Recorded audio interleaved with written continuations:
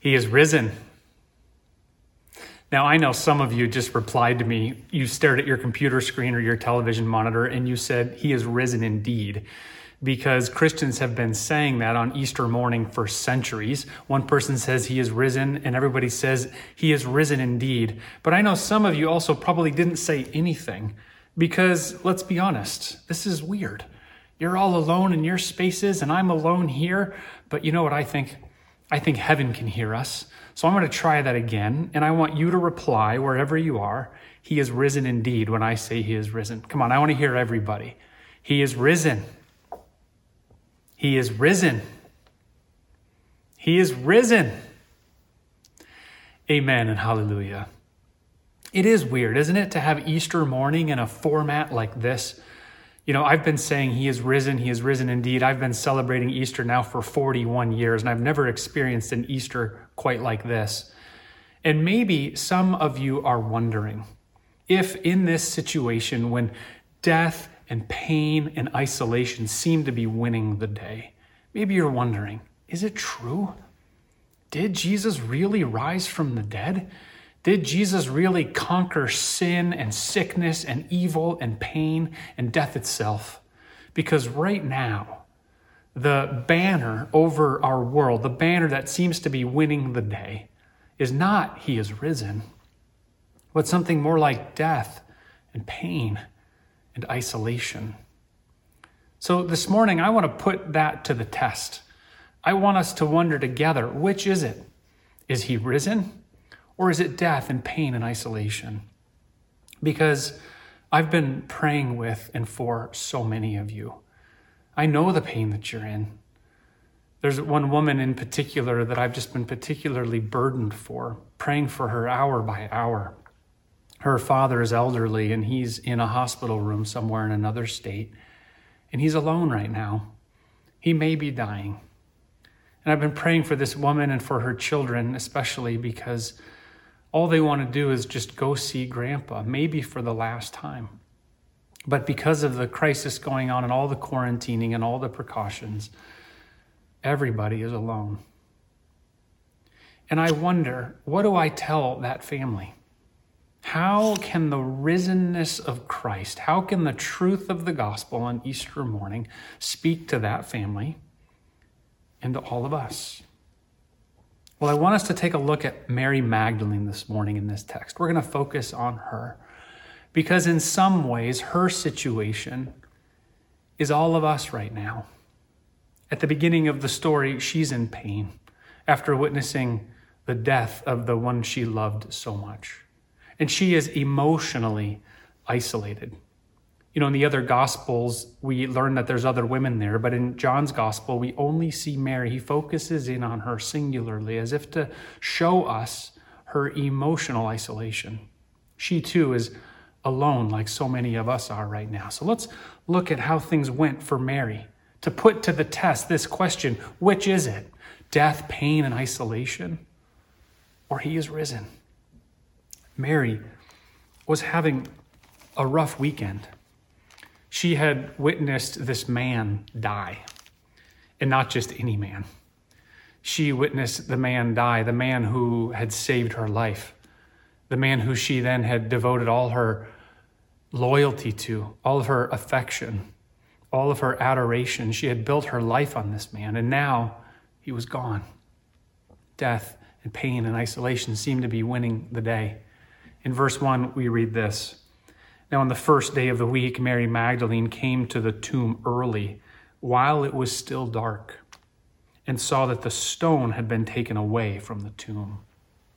You see, in Mary's mind at this point in the story, things had gone from bad to worse. Not only had Jesus died a horrible death, not only was he gone, but now she went to the place where they had buried him, and it appears to her that the stone's been taken away, and it appears to her that somebody has stolen the body.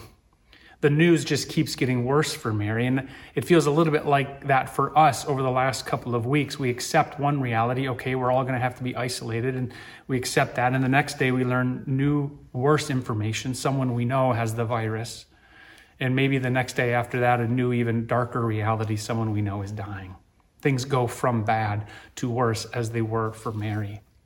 Now, there's something interesting going on in the phrasing right here in Greek where it says, she went there while it was still dark. We don't really see this in the English translation, but what that's indicating is that it was the fourth watch of the night, meaning between the hours of 3 a.m. and 6 a.m. That's when Mary arrived at the tomb. And for years, I've thought that she went there that early so that she could remain under the cloak of darkness to protect herself from the Roman soldiers. And that may be true. But now on this year, I wonder if she's there at that hour because maybe she can't sleep. Maybe she's anxious. She's so overwhelmed by the grief of it all that she's up early. She's restless. She's tossing and turning. I know I've had a few nights like that recently since this whole global crisis began.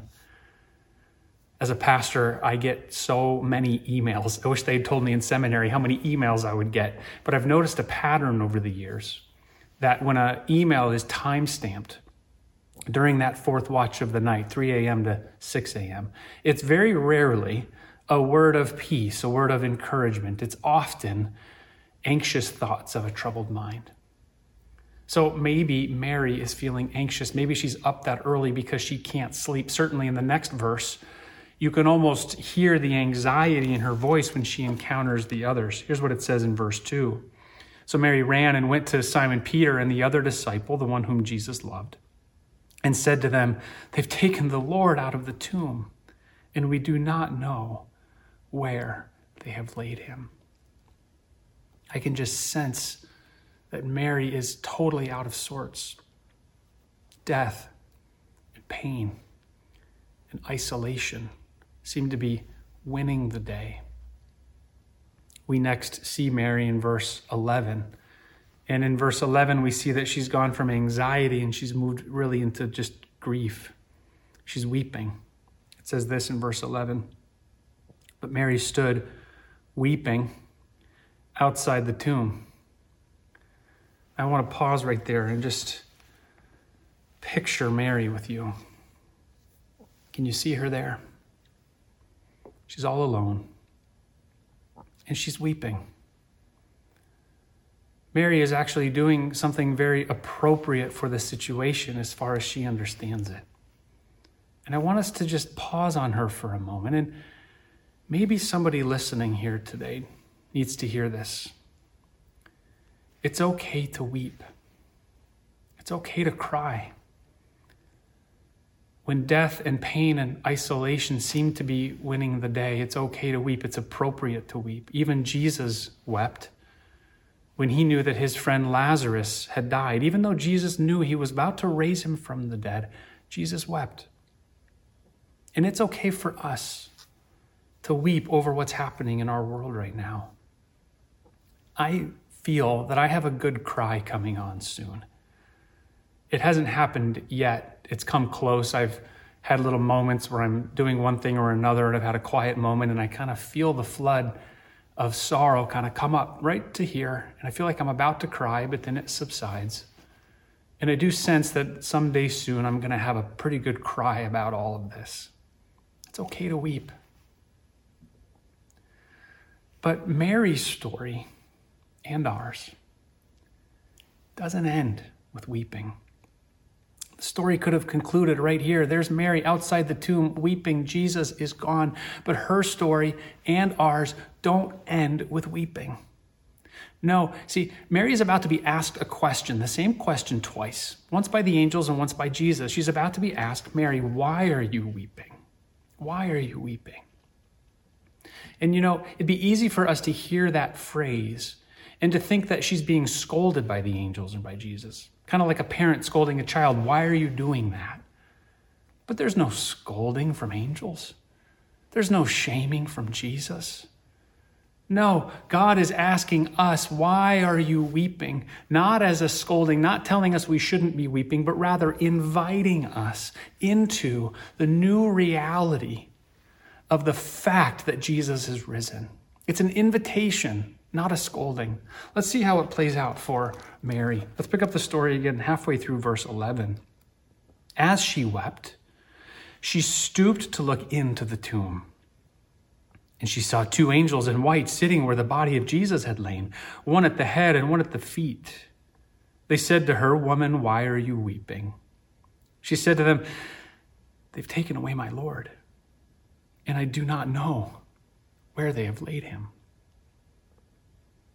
See, what's happening right here in the story is there's really two different perceptions of reality going on. You see, the angels know something that Mary doesn't yet know. The angels know that he is risen. And all Mary knows in this moment still is death and pain and isolation. So she answers them, "Don't you know? He's gone. Death, pain, isolation are winning the day." But the angels begin inviting her into this new reality, the reality of the fact that he is risen. Verse 13, they said to her, "Woman, why are you weeping? They've taken away my Lord. I don't know where they've laid him." Verse 14, having said this, she turned around and saw Jesus standing. But she did not know that it was Jesus. Why does she not know that it's Jesus? Because what had happened, the risenness of Christ, was incomprehensible to her in this moment. She is cloaked in her grief and in her misery and in her anxiety and in her isolation, like many of us feel over the last couple of weeks. It's hard for us to comprehend this new reality that's unfolded. When Jesus walked out of the tomb, when he conquered death, he created a whole new reality, and it's hard for us to grasp. We must be invited, as Mary was, into this new reality. Verse 15, Jesus begins to make the invitation a little bit more real as he brings her into the new reality. Verse 15, Jesus said to her, "Woman, why are you weeping? Whom are you seeking?" Mary, still not comprehending it, supposing him to be the gardener, she said to him, "Sir, if you've carried him away, tell me where you've laid him, and I will take him away." And now look how personal Jesus makes the invitation. Verse 16, Jesus said to her, "Mary." She turned and said to him in Aramaic, "Rabboni," which means teacher. Jesus is pulling her, he's inviting her, and he's inviting all of us into the reality of the fact of his risenness. I just want you to hear your own name right now. Jesus said, "Mary." And it finally broke through her reality of death and pain and isolation and brought her into the reality of his risenness. Just think for a moment right now. Think in your mind. Just say your name. Now hear Jesus saying that to you. And he calls us. You know what he's doing here with Mary? He's really knowing her, and he's really knowing us by name. And he's saying, I know the pain you're in. I know what it feels like to be isolated. Because I died alone. I, Jesus, was socially distanced, so to speak, even by the Father. The Father turned his face away. Think about this, friends. The Father turned his face away from Jesus on the cross. Why did that happen? Why was Jesus isolated and alone in his death? Because the Father turned his face away from all of our sin sickness. Jesus was bearing all the sins, all the evil, all the depravity of the whole world upon himself. And he bore that on himself, and he took it to the grave. By his death, we are healed. By his blood, we are cured. You see, the cure is in the blood. Maybe you've heard this, but there's some researchers trying to find out if they can get the cure for the virus that's going around the world right now out of the antibodies, out of the plasma of the blood of people who have survived it. The cure is in the blood. Oh, that'll preach for 1,000 Sundays, because it's true. It's what happened on the cross. Our cure is in his blood. He died so that we could be made whole. And when Jesus calls our name, he's saying to us, I died alone for you. I took death and pain and isolation, all of it. I took it all upon myself so that it wouldn't be your reality forever. Mary, Nathan,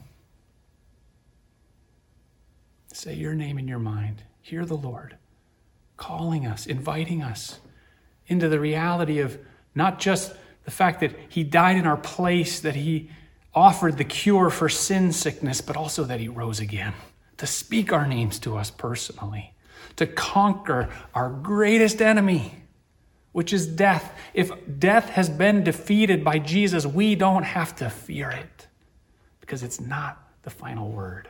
It doesn't win the day. He is risen, wins the day. In verse 17, we see Mary's response.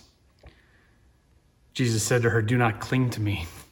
See, what's happened here is Mary has responded simply by spontaneously hugging him, embracing him in a very personal and intimate way, worshiping him.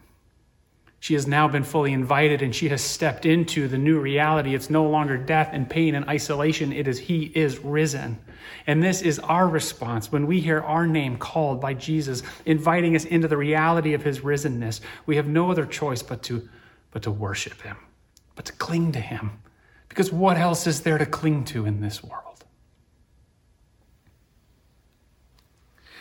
Now, it's possible to hear this whole message and to think, okay, that's great for Mary. She had Jesus really in the flesh. The risenness of Christ was evident to her. But how do I know? How do we know that he is risen? Because right now it seems pretty compelling out there. This narrative, this banner over our world, death and pain and isolation seems more compelling right now than this fantasy, this myth that he is risen. How do we know that he is risen? Well, I want to just point something out. If you're feeling skeptical right now, I just want to point something out to you. Right now, we're all acutely aware, aren't we, of how a virus can spread around the world.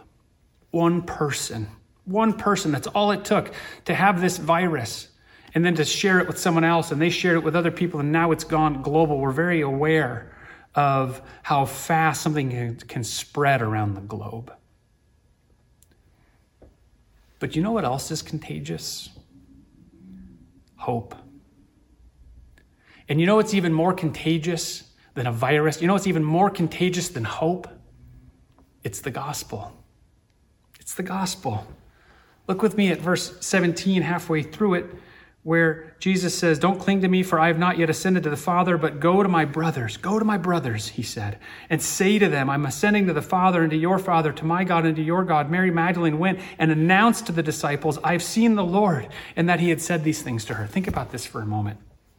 At this point in history, when Jesus has just instructed Mary to go tell the remaining 11 disciples, go and tell them, at this point in history, Mary is the only human being who knows the full gospel.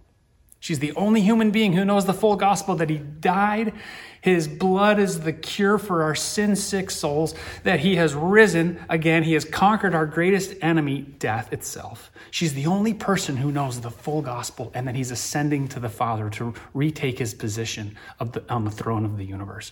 She's the only person. And what does she do? She does exactly what he tells her to do. She goes and announces it to the 11. And what do they do when they hear the full gospel?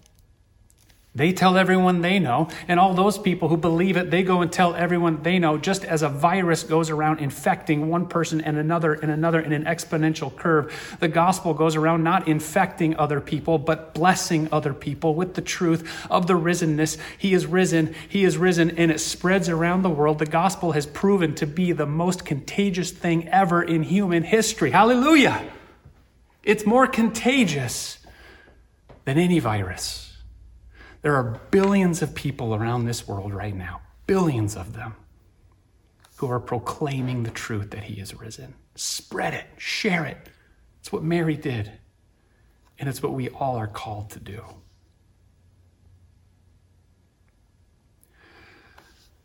There's one more proof I want to offer to you that he is risen, that the truth of that reality is real in our time. Not just that the gospel is spread around the world, compelling as that is, But I know that he's risen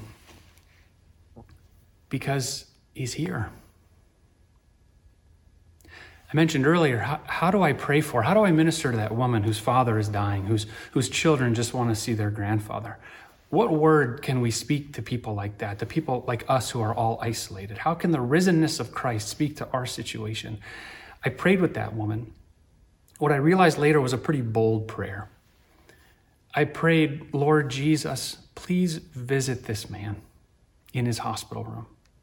Will you appear to him so that if he's dying, he won't die alone? Will you draw near to him, Jesus, and say to him, I know what it feels like to die alone. I will be with you. I will be your companion. And I realized after I prayed that prayer with that woman, that prayer can only be prayed, it can only be fulfilled if he is risen. Because if Jesus died on the cross and stayed dead, he can't be appearing anywhere else, can he? He would be dead. But if he's risen, he can appear to us. And I prayed that prayer for that woman. And 2 days later, I made a phone call to another family, an older couple in the congregation. Their names are Rudy and Betty. They're in their 80s. And I called them because I knew that Betty had had surgery on her hip and on her leg, and I wanted to check in on them. And I was talking with them, and they were giving me the update, and everything had gone fine. And we were about to hang up, and Betty said, Pastor, you got time for a quick story? And I said, sure, Betty. And she said, Nathan, this amazing thing happened. I was in my hospital room, and they were about to wheel me down the hallway into the operating room. And I was looking at the doorway, and I was totally fixated on that doorway, knowing where I was about to be wheeled. I was thinking only about my surgery that was coming up. I was feeling a little bit anxious about it, as anyone would, about to go into surgery. And I was just looking out at the doorway, but suddenly something caught my eye to my left in my hospital room. So I turned my head to my left.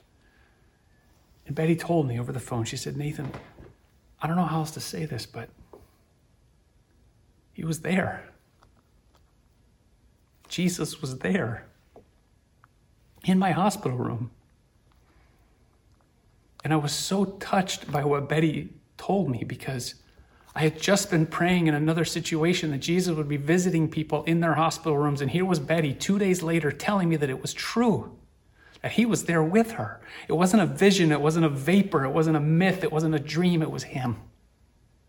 And that's only possible, friends, if he's risen. I know death and pain and isolation seems super real right now, super compelling. It seems to be winning the day. But there's another word, a better word.